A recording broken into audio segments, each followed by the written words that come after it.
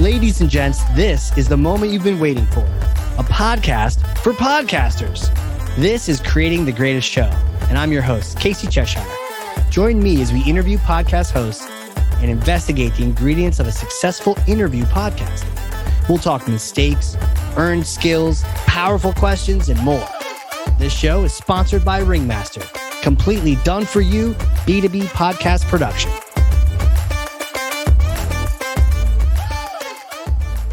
Hey, we're doing it. Hey, we're finally doing it. My guest today is such a badass. She is amazing. I literally have already learned something from her before we even hit record. Sorry, you'll miss that one, but don't miss the rest. It's coming up here. So good. Well, who is she, Casey? Well, tell me more. Serial entrepreneur, podcasting leader, and thought leader, speaker, 30 under 30, and professor. If that's not enough, she's been on a panel with Beyonce's dad. She has a cat named Charlie. She's been to 75 plus countries. Who is this person? Well, she is a professor at the University of Toronto teaching podcasting, and she is the founder and CEO at Quill and co-host. Fatima Zaidi, welcome to the show. Thank you, Casey. That's quite the intro. I've had a lot of people introduce me on shows and interviews before, but nothing quite like that one. So 10 out of 10, a Michael Jordan of moderation. Well, thank you. I'm glad you added the score because I could definitely have introduced you like no one else has ever done before, but I Yes. hope that be in a good way. Michael Jordan of moderation can only mean one thing. You know what, Michael Jordan? Have you used that before? Is that can I trademark that? Is that me? You know, you can totally trademark. Yeah, I've never used that before. It's yours. Okay. Thank you. Well, since that, we're just going to stop here because I think this is a 10 out of 10 podcast, shortest podcast in our history. No, we got to get into this. I'm so excited to learn from you. I've got my paper and my pen ready. I can't wait to dive in. And you're teaching classes on this thing. You are constantly around this, your apps, your products, your software, your service, all these things. So Fatima, pull back the curtain for us on your show and share your most important strategy for a great interview podcast. I feel like we need an hour to discuss like the do's and don'ts of podcasting. But I think to start, the one thing that I always tell every content creator or independent podcaster is the existence of your show is not enough in today's marketplace. You really need to invest the time, resources, budget to market your show and reach your qualified audience through paid and organic tactics. And specifically those that we know are proven and tested to actually move the needle in terms of audience growth. I mean, I think everyone does a really great job at social media promotion, newsletters, blogs, PR, but those are really great for brand awareness and engagement, but not necessarily actually converting into podcast downloads. So really knowing the distinction between the tactics and focusing your efforts on what you know is going to drive the needle. And then the second thing that I would say, and this is, time and time again, podcasting is a marathon, not a sprint. If you're looking for instant gratification, this is not the right tactic for you. If you're looking to reach a mass audience, then digital marketing is the way to go. But if you are looking to reach an engaged niche audience, then audio format content is your strategy because this is a way for you to create an intimate connection with a listener and be something to someone rather than everything to everyone. Those are the shows that end up doing the best. Awesome. Man, there's so much to unpack here. So first off, the existence is not enough. Just because you build it, they will not come. Why do we just not care? Like, are we just ignoring it or we think people will come organically? Where does this come from? Well, I think for starters, it's like PR. It's a tenuous kind of ROI. People think the existence of their business is newsworthy and it's not. You have to go out there and create news. And just like you have to go out there and create news for PR, in the same facet, when it comes to podcasting, you have to reach your qualified audiences to know that your show exists. I mean, if you're perusing through iTunes and Spotify and Google, there's millions of podcasts out there. And granted, only 18% of them are active. I think you still need to be able to reach a qualified audience that A, are podcast listeners, B, are your ideal listener profile based on location, age, demographic, psychographic information. Are they interested in your content? One of my favorite things about podcasts, especially branded shows, because that's the area that we specialize in, is that you're only going to reach podcasters or podcast listeners that are interested in your content. So your audience, no matter how big or how small, is highly relevant to be interacting with your brand or your show. And how are they going to know about you if you're not out there promoting your show and creating a killer brand for your podcast?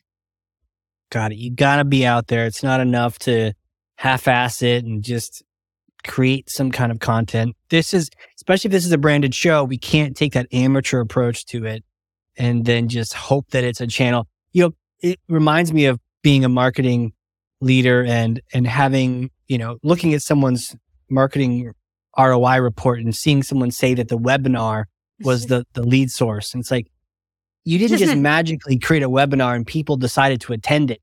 They had to find out about it somehow. How did they find out about it? Same thing, it sounds like, with podcasts. Okay, podcast, cool, but how did they find out about it? Let's get the word out. Let's go after those channels and figure out where we go. So you mentioned the different kinds of aspects of getting there. What really stands out to you in terms of, like, if you want to grow your show, how are we doing that? Yeah, it's really comical for me, the education that goes into explaining to clients why the ad spend and the marketing is so important. I mean, you really just hit the nail on the head. The first question I asked them is, when you were creating your blog, did you expect to not market your content? Did you expect that people would just all of a sudden overnight know about your blog content and your articles that you're pushing out? Same sort of strategy for your video content series, whether it's a webinar on YouTube. The same concept sort of applies for podcasting here. And I would say that what I found in like the decade that I've been doing this in terms of what moves the needle is there's a combination, and I'm happy to share those. The first is running ads on the listing platforms, because you're acquiring podcast listeners. The folks that you're acquiring on the listing platforms like Spotify, like Overcast, like Player FM, those folks are already podcast listeners. So already you're weeding through the noise of people who aren't audio format consumers. And then depending on the platform that you're on, you can actually target one step further based on age criteria. What competitive shows are they listening to? What country or location, if you are tied to geographic boundaries, then you can get even more granular.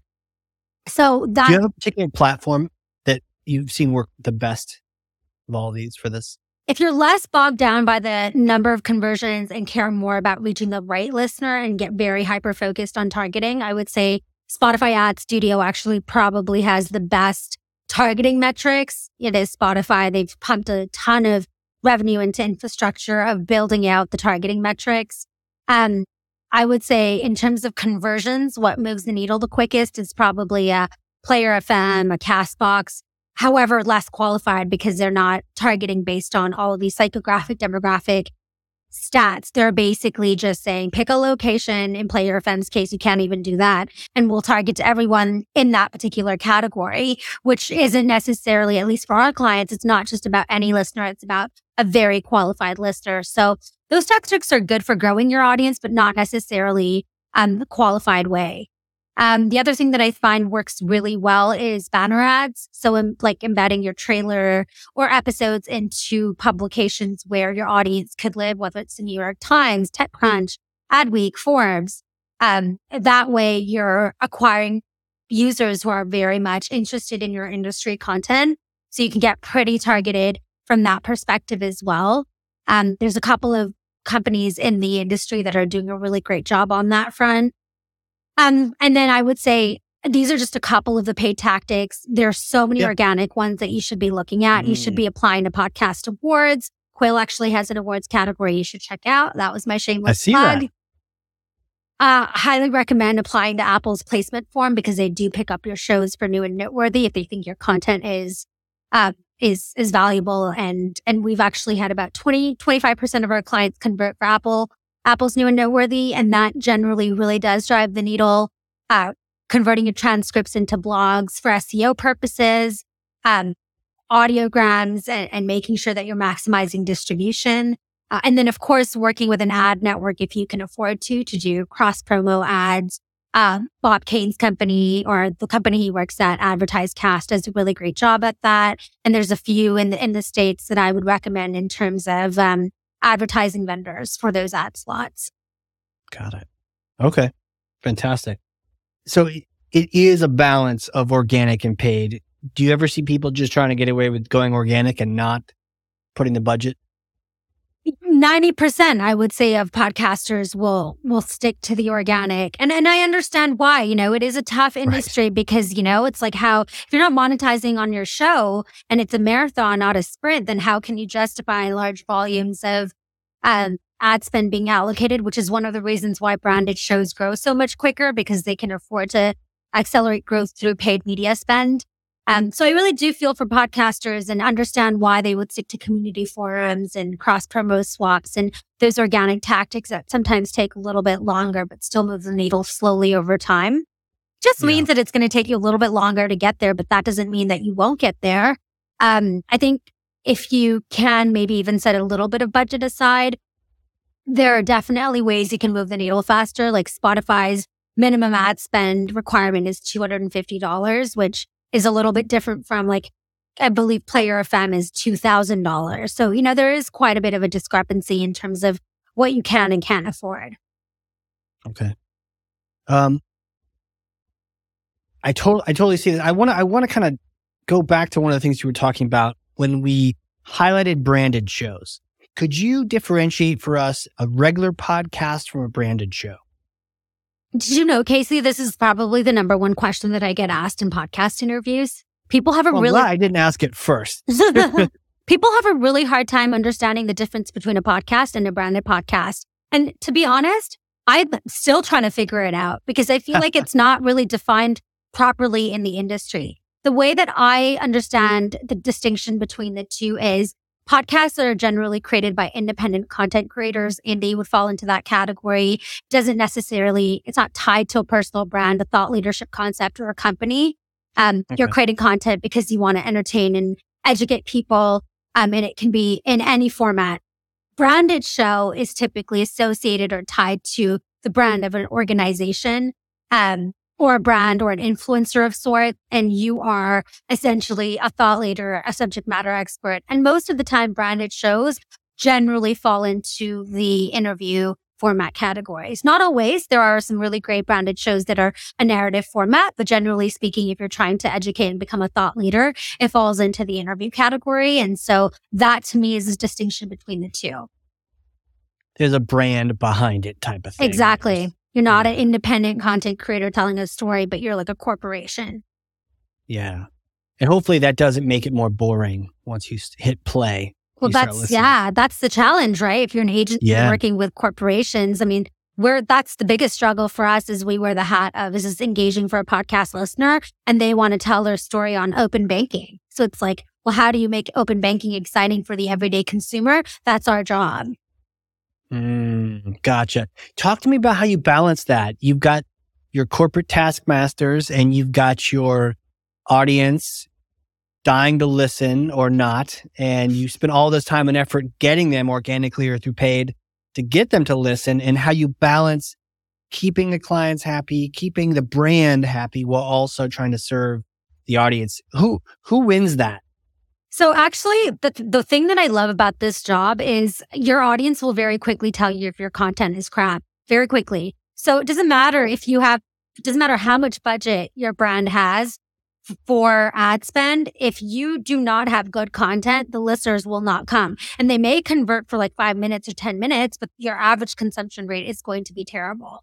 And so the analytics that we're measuring, downloads and listeners is like maybe 1% of the analytics that matters to us. We're very focused on like the loyal listeners, the repeat listeners, the engagement metrics, where are the drop-offs happening. And so very quickly, we will know if the content isn't resonating with listeners. And our job is to, yes, the client needs to feel heard, like their story is being told, but it can be done in a way with a creative format that will resonate with people. So for example, we had a bank approach us a couple of years ago. They're still a client and they wanted to create I'm not kidding. They wanted to create a financial services podcast. It was like they thought people would come and listen to a podcast about banking. And our team was very quick to be like, no, you will not get an audience with this type of podcast.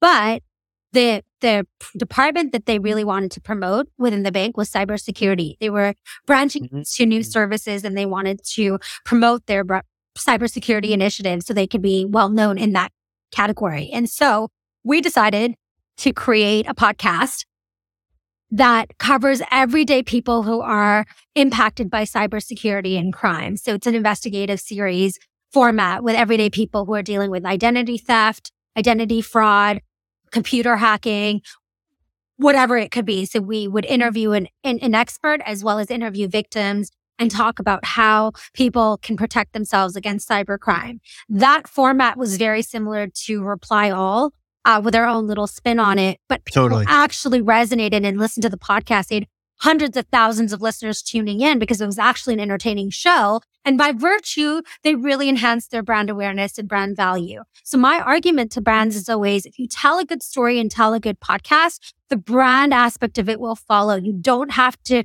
sit there and bark sales up and down in a content show in order to actually drive engaged listeners. Do you get those companies wanting to put ads in the middle of the storytelling that you're creating for them? Sometimes. I would say for the most part, ads is not a huge priority for our clients because they're not interested in monetization and they're not interested in external companies coming in to advertise their products and services because revenue isn't a priority for them. However, they do utilize those pre-roll, mid-roll, post-roll slots for their own internal product placements and promotions. So a lot of our clients will utilize the ad slots, but for their own company. So here's an initiative that's happening, or here's some give back philanthropic work that we're doing, or, we're hiring for XYZ role. And they do utilize those slots, just not in the traditional way that most podcasters do. That makes a lot of sense. You're in it to get your audience. And so use those spots wisely, use them for your own conversions, your own intent, your own purposes. So tell me real quick about, you sort of you touched on this ever so briefly and my ears just perked right up because you said that downloads and listens are just a fraction of the metrics that are really important and worth tracking. And you started talking through several more of those. What are those ones that are really the KPIs, if you will, the ones that make the most impact? I think that the industry, one of our biggest pain points and the area of opportunity for us right now is the fact that all podcasters seem to care about is how many listeners they have and not enough care about the cost per minute of human attention, the engagement metrics, the demographic and psychographic information of their listeners. Are they tuning in every week? Are they giving you feedback? Are they engaged with your content? Is there a loyal community behind your show?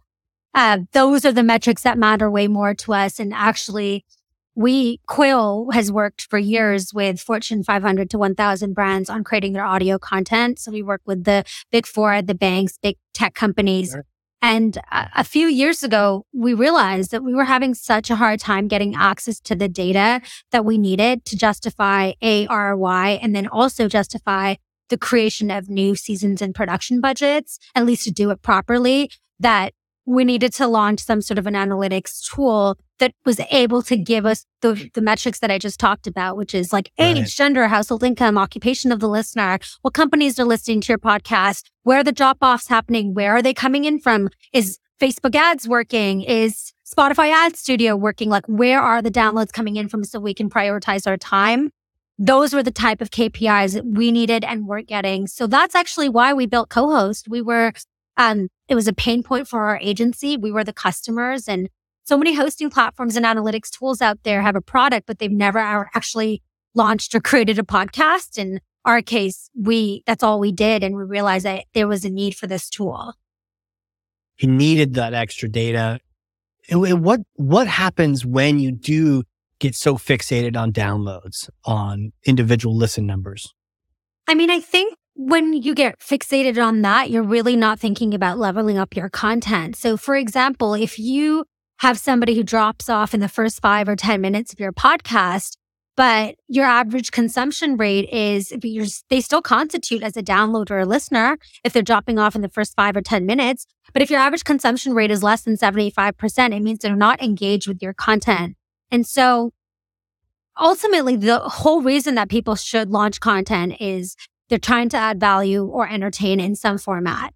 And the value is in content being great and you needing to level up to constantly provide and give back to your audience for their attention and their time without focusing on those engagement metrics and listening to what your audience is telling you about your show, you're not going to do a service in terms of the value that you're trying to provide back. It's like building your business. If you're not listening to your customers and listening to their feedback, then ultimately that's not going to be a long-lasting, sustainable business longevity. And the same goes for your podcast. I mean, you can't really monetize on a show or even grow your show if you're not going to be providing content that is resonating with folks. And so it's a dangerous thing to be just bogged down by the number of downloads and listeners, because getting them there is one thing, but then keeping them on is arguably the most important.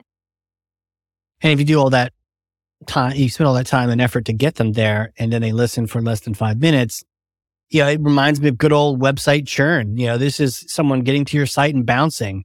And yes, it counted as a visit or a hit, if you will, but man, they're probably not coming back if they didn't get what they wanted. And so you might be distracted by what could be really a vanity metric. Maybe it's a directional metric, but it's not the end all be all. So totally, I love the idea of just looking at the bigger picture and also the metrics that get out in front.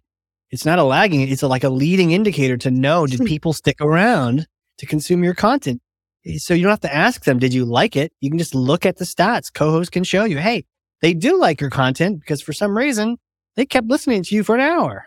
100%. That's actually something we're working on right now on Co-host, is to display loyal listeners, binge listeners, and new listeners over a short period of time. So you can actually, right from your analytics page, be able to get an engagement score. And that engagement score is what folks should be bogged down by, not the number of downloads and listeners. So what do you do? What goes on in your mind if you see some of those stats and they are showing some early bounces? They're showing that people are not sticking around for content, whether it's a show you've created or you're hosting, and you can see these stats. What's your next thought? That we haven't created a show that's marketable. We can drive people in, but they're not staying, in which case we know that editorial needs a lot of work and our producers need to overturn the content. And usually, where the drop-offs are happening can tell you a lot. If it's happening in the first 15 minutes, the first 10 minutes, the first 5 minutes, the last 10 minutes of your show, and then measuring that data over a set number of episodes to be able to draw those trends and patterns. Essentially, it just means that, your content needs an overhaul, and the concept or format that you're sort of displaying isn't resonating with the audience that you're intending to reach. And so either the audience needs to change or the content needs to change. It's one of two simple. It's actually very simple when you dissect the data. And I think we already have a head start in podcasting, because 94% of people who generally start an audio format episode end up listening to the whole thing, whereas a 30-minute video only has a 12% completion rate. And so if people are dropping off in the first 10 minutes, then your content's got to change. Say that stat for me one more time. What percent? 94% of people who start a podcast episode end up listening to the entire episode, whereas the 30-minute video only has a 12% completion rate. Okay, 94% who start, an hour-long podcast? 30 minutes was the stat, was the research study that was the study that I was reading. It was 30 minutes. Love that. And then what was the second number? A 30-minute video only has a 12% completion rate.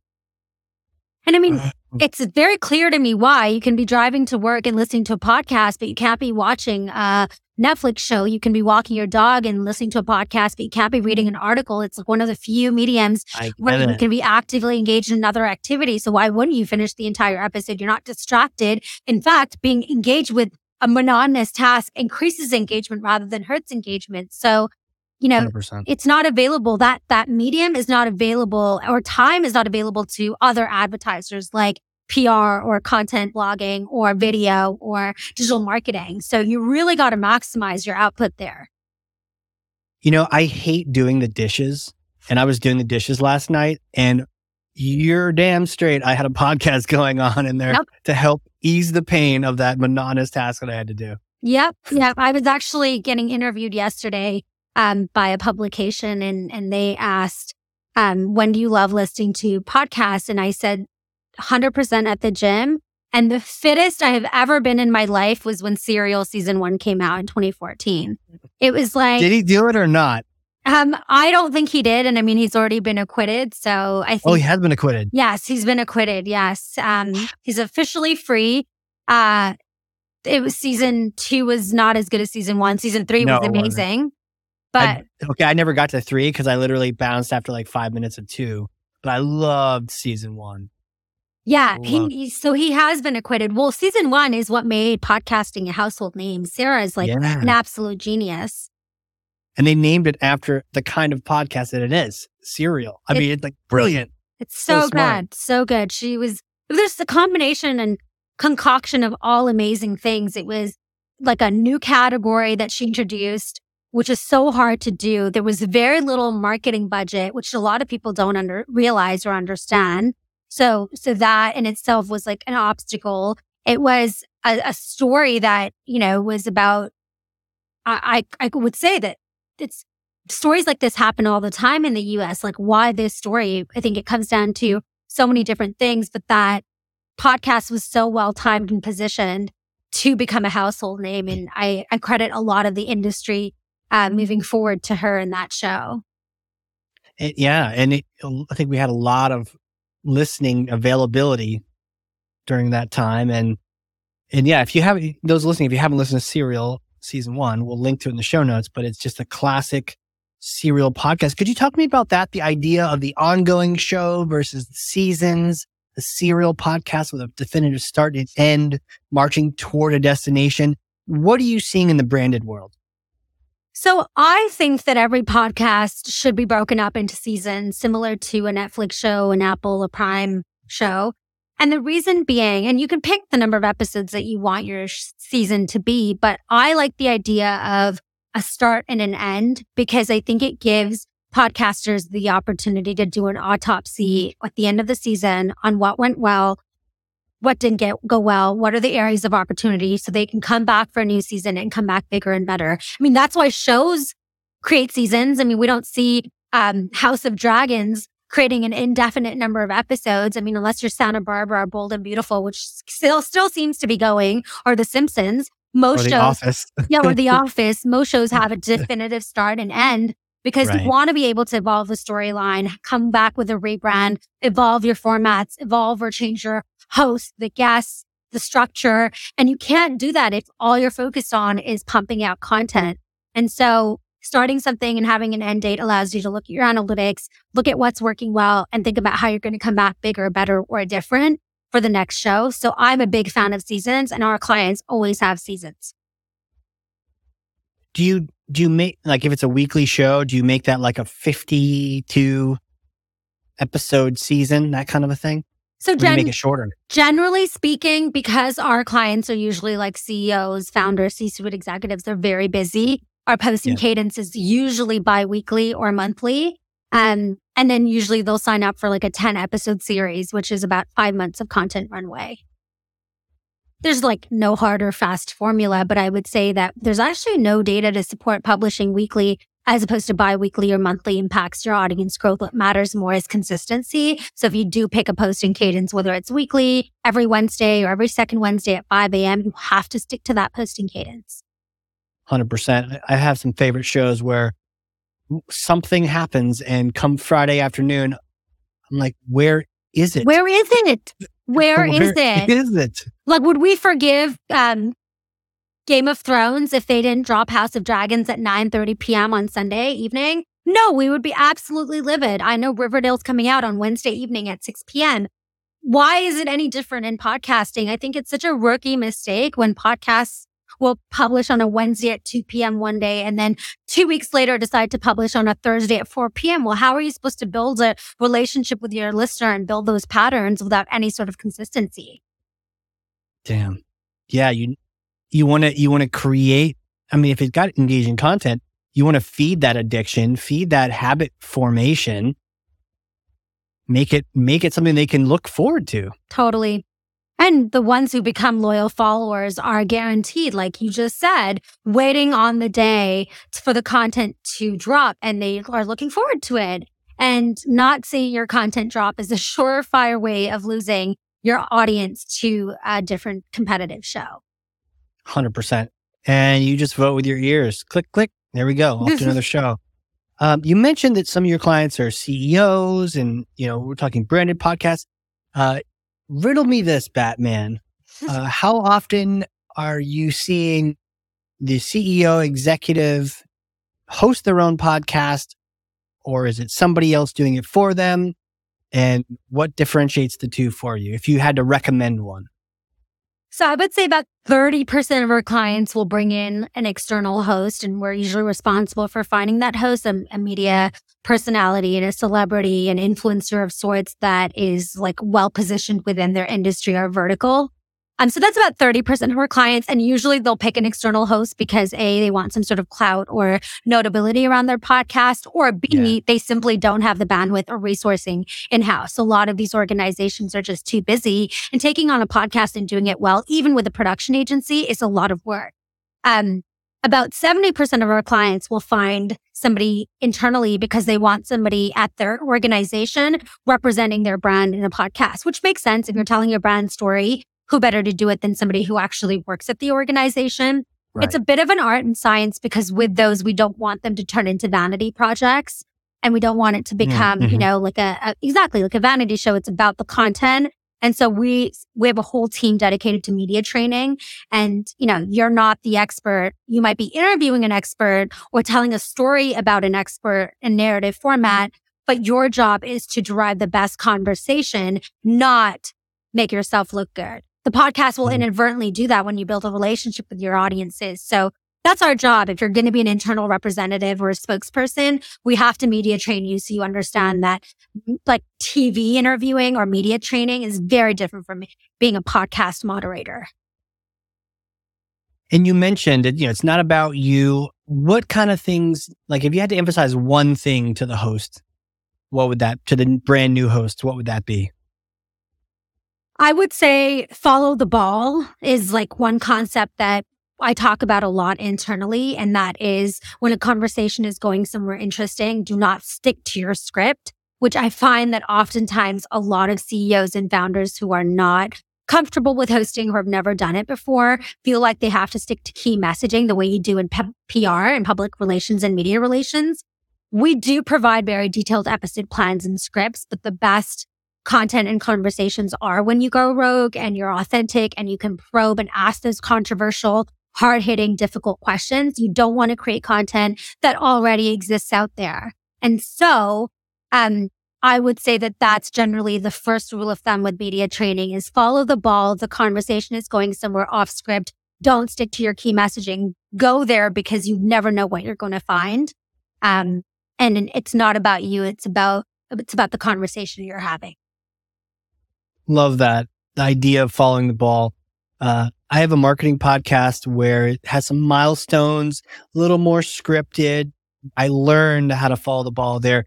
This particular show, man, we have one question and then it's nothing but ball, which can be a little scary for new podcasters, but it can also be more fun because things you didn't even plan to speak about or neither of us thought to. I mean, we had some great prep conversations, but I think we've gotten to some great places with this. And then you say, make sure you ask those hard hitting questions. So Fatima, who should not have a podcast? No. Oh my goodness. There's a very long list of people who should not be podcasting. Really? Yes. I would say, if you are creating a podcast because it's a vanity project or you're trying to make yourself look good, you should not have a podcast. Hire a PR agency to help build your thought leadership profile, get you on speaking stages and media interviews. Don't create a podcast because it's all about connecting with one listener at a time through valuable, inspiring, engaging content. So that would be at the top of my list. The vanity projects really bother me. Have you ever worked with anyone like that? We have. Accidentally? We have. Yeah. That's how I know. You learn from your mistakes. I have too. Yes, it's inevitable at an agency, and it's actually something that we've now worked into our like kickoff process and like during the proposal stages when we're trying to assess fit for whether a client is going to be a good fit for our agency. We always ask, what is the business objective that this is going to serve? And if they can't give you a proper answer, it generally means it's a vanity project. I once had someone straight up just tell me, I need you to make me more famous. Yes. Yes. And it wasn't until afterward that I realized that's what that category fit. Yes. That was them saying, "Vanity project." Yeah. I'm like, oh, okay. Move to LA, move to Hollywood, get an agent, do not start a podcast. If it was Right. that easy to become famous, everybody would be starting a podcast. Right. Right. And any of the famous people with podcasts were famous and then they got a podcast. So that's how that journey went. Incredible. So tell me more, like co-host. How do we get involved?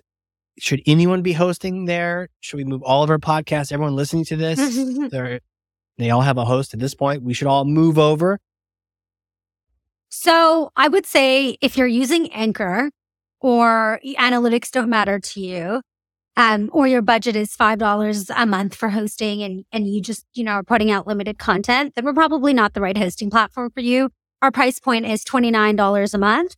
And we would be right for anybody. We obviously primarily built this for companies that are podcasting, but over time have evolved and a lot of professional podcasters and producers use us. In agencies where agencies are our biggest clientele, where for anybody where analytics is important and they want better insights on who is listening to their show and how they're responding to their podcasts. So that could be anyone. That doesn't have to be a brand or a corporation.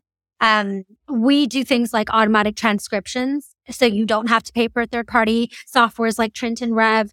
We have tracking links. We replace Chartable's tracking link process. And improved upon it. We do demographic data, corporation data, so you can find sponsors and advertisers through the list of companies listening to your show. There's a whole slew of metrics that we provide. So if that data is important to you, then you would be the right fit for co-host. But if you're not really looking at your analytics, you don't really care about your analytics, you're doing this for fun, and you don't want to spend $30 a month, then you're better off with an Anchor or Libsyn. Yeah, Anchor's free. Knock yourself out. But you might knock yourself out. So I would say $29 is completely reasonable.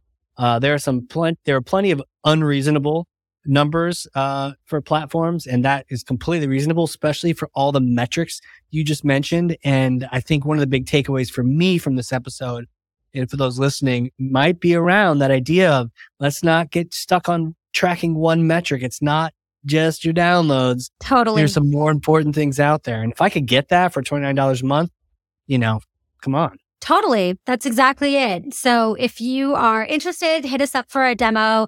Pretty easy to find us, cohostpodcasting.com. And you can always reach out to me as well. And I'm on all of the channels except for TikTok. Yeah. So no TikTok for you, huh? No TikTok for me because I don't want to go down another content rabbit hole of wasting time. It's viral. That content is so addictive.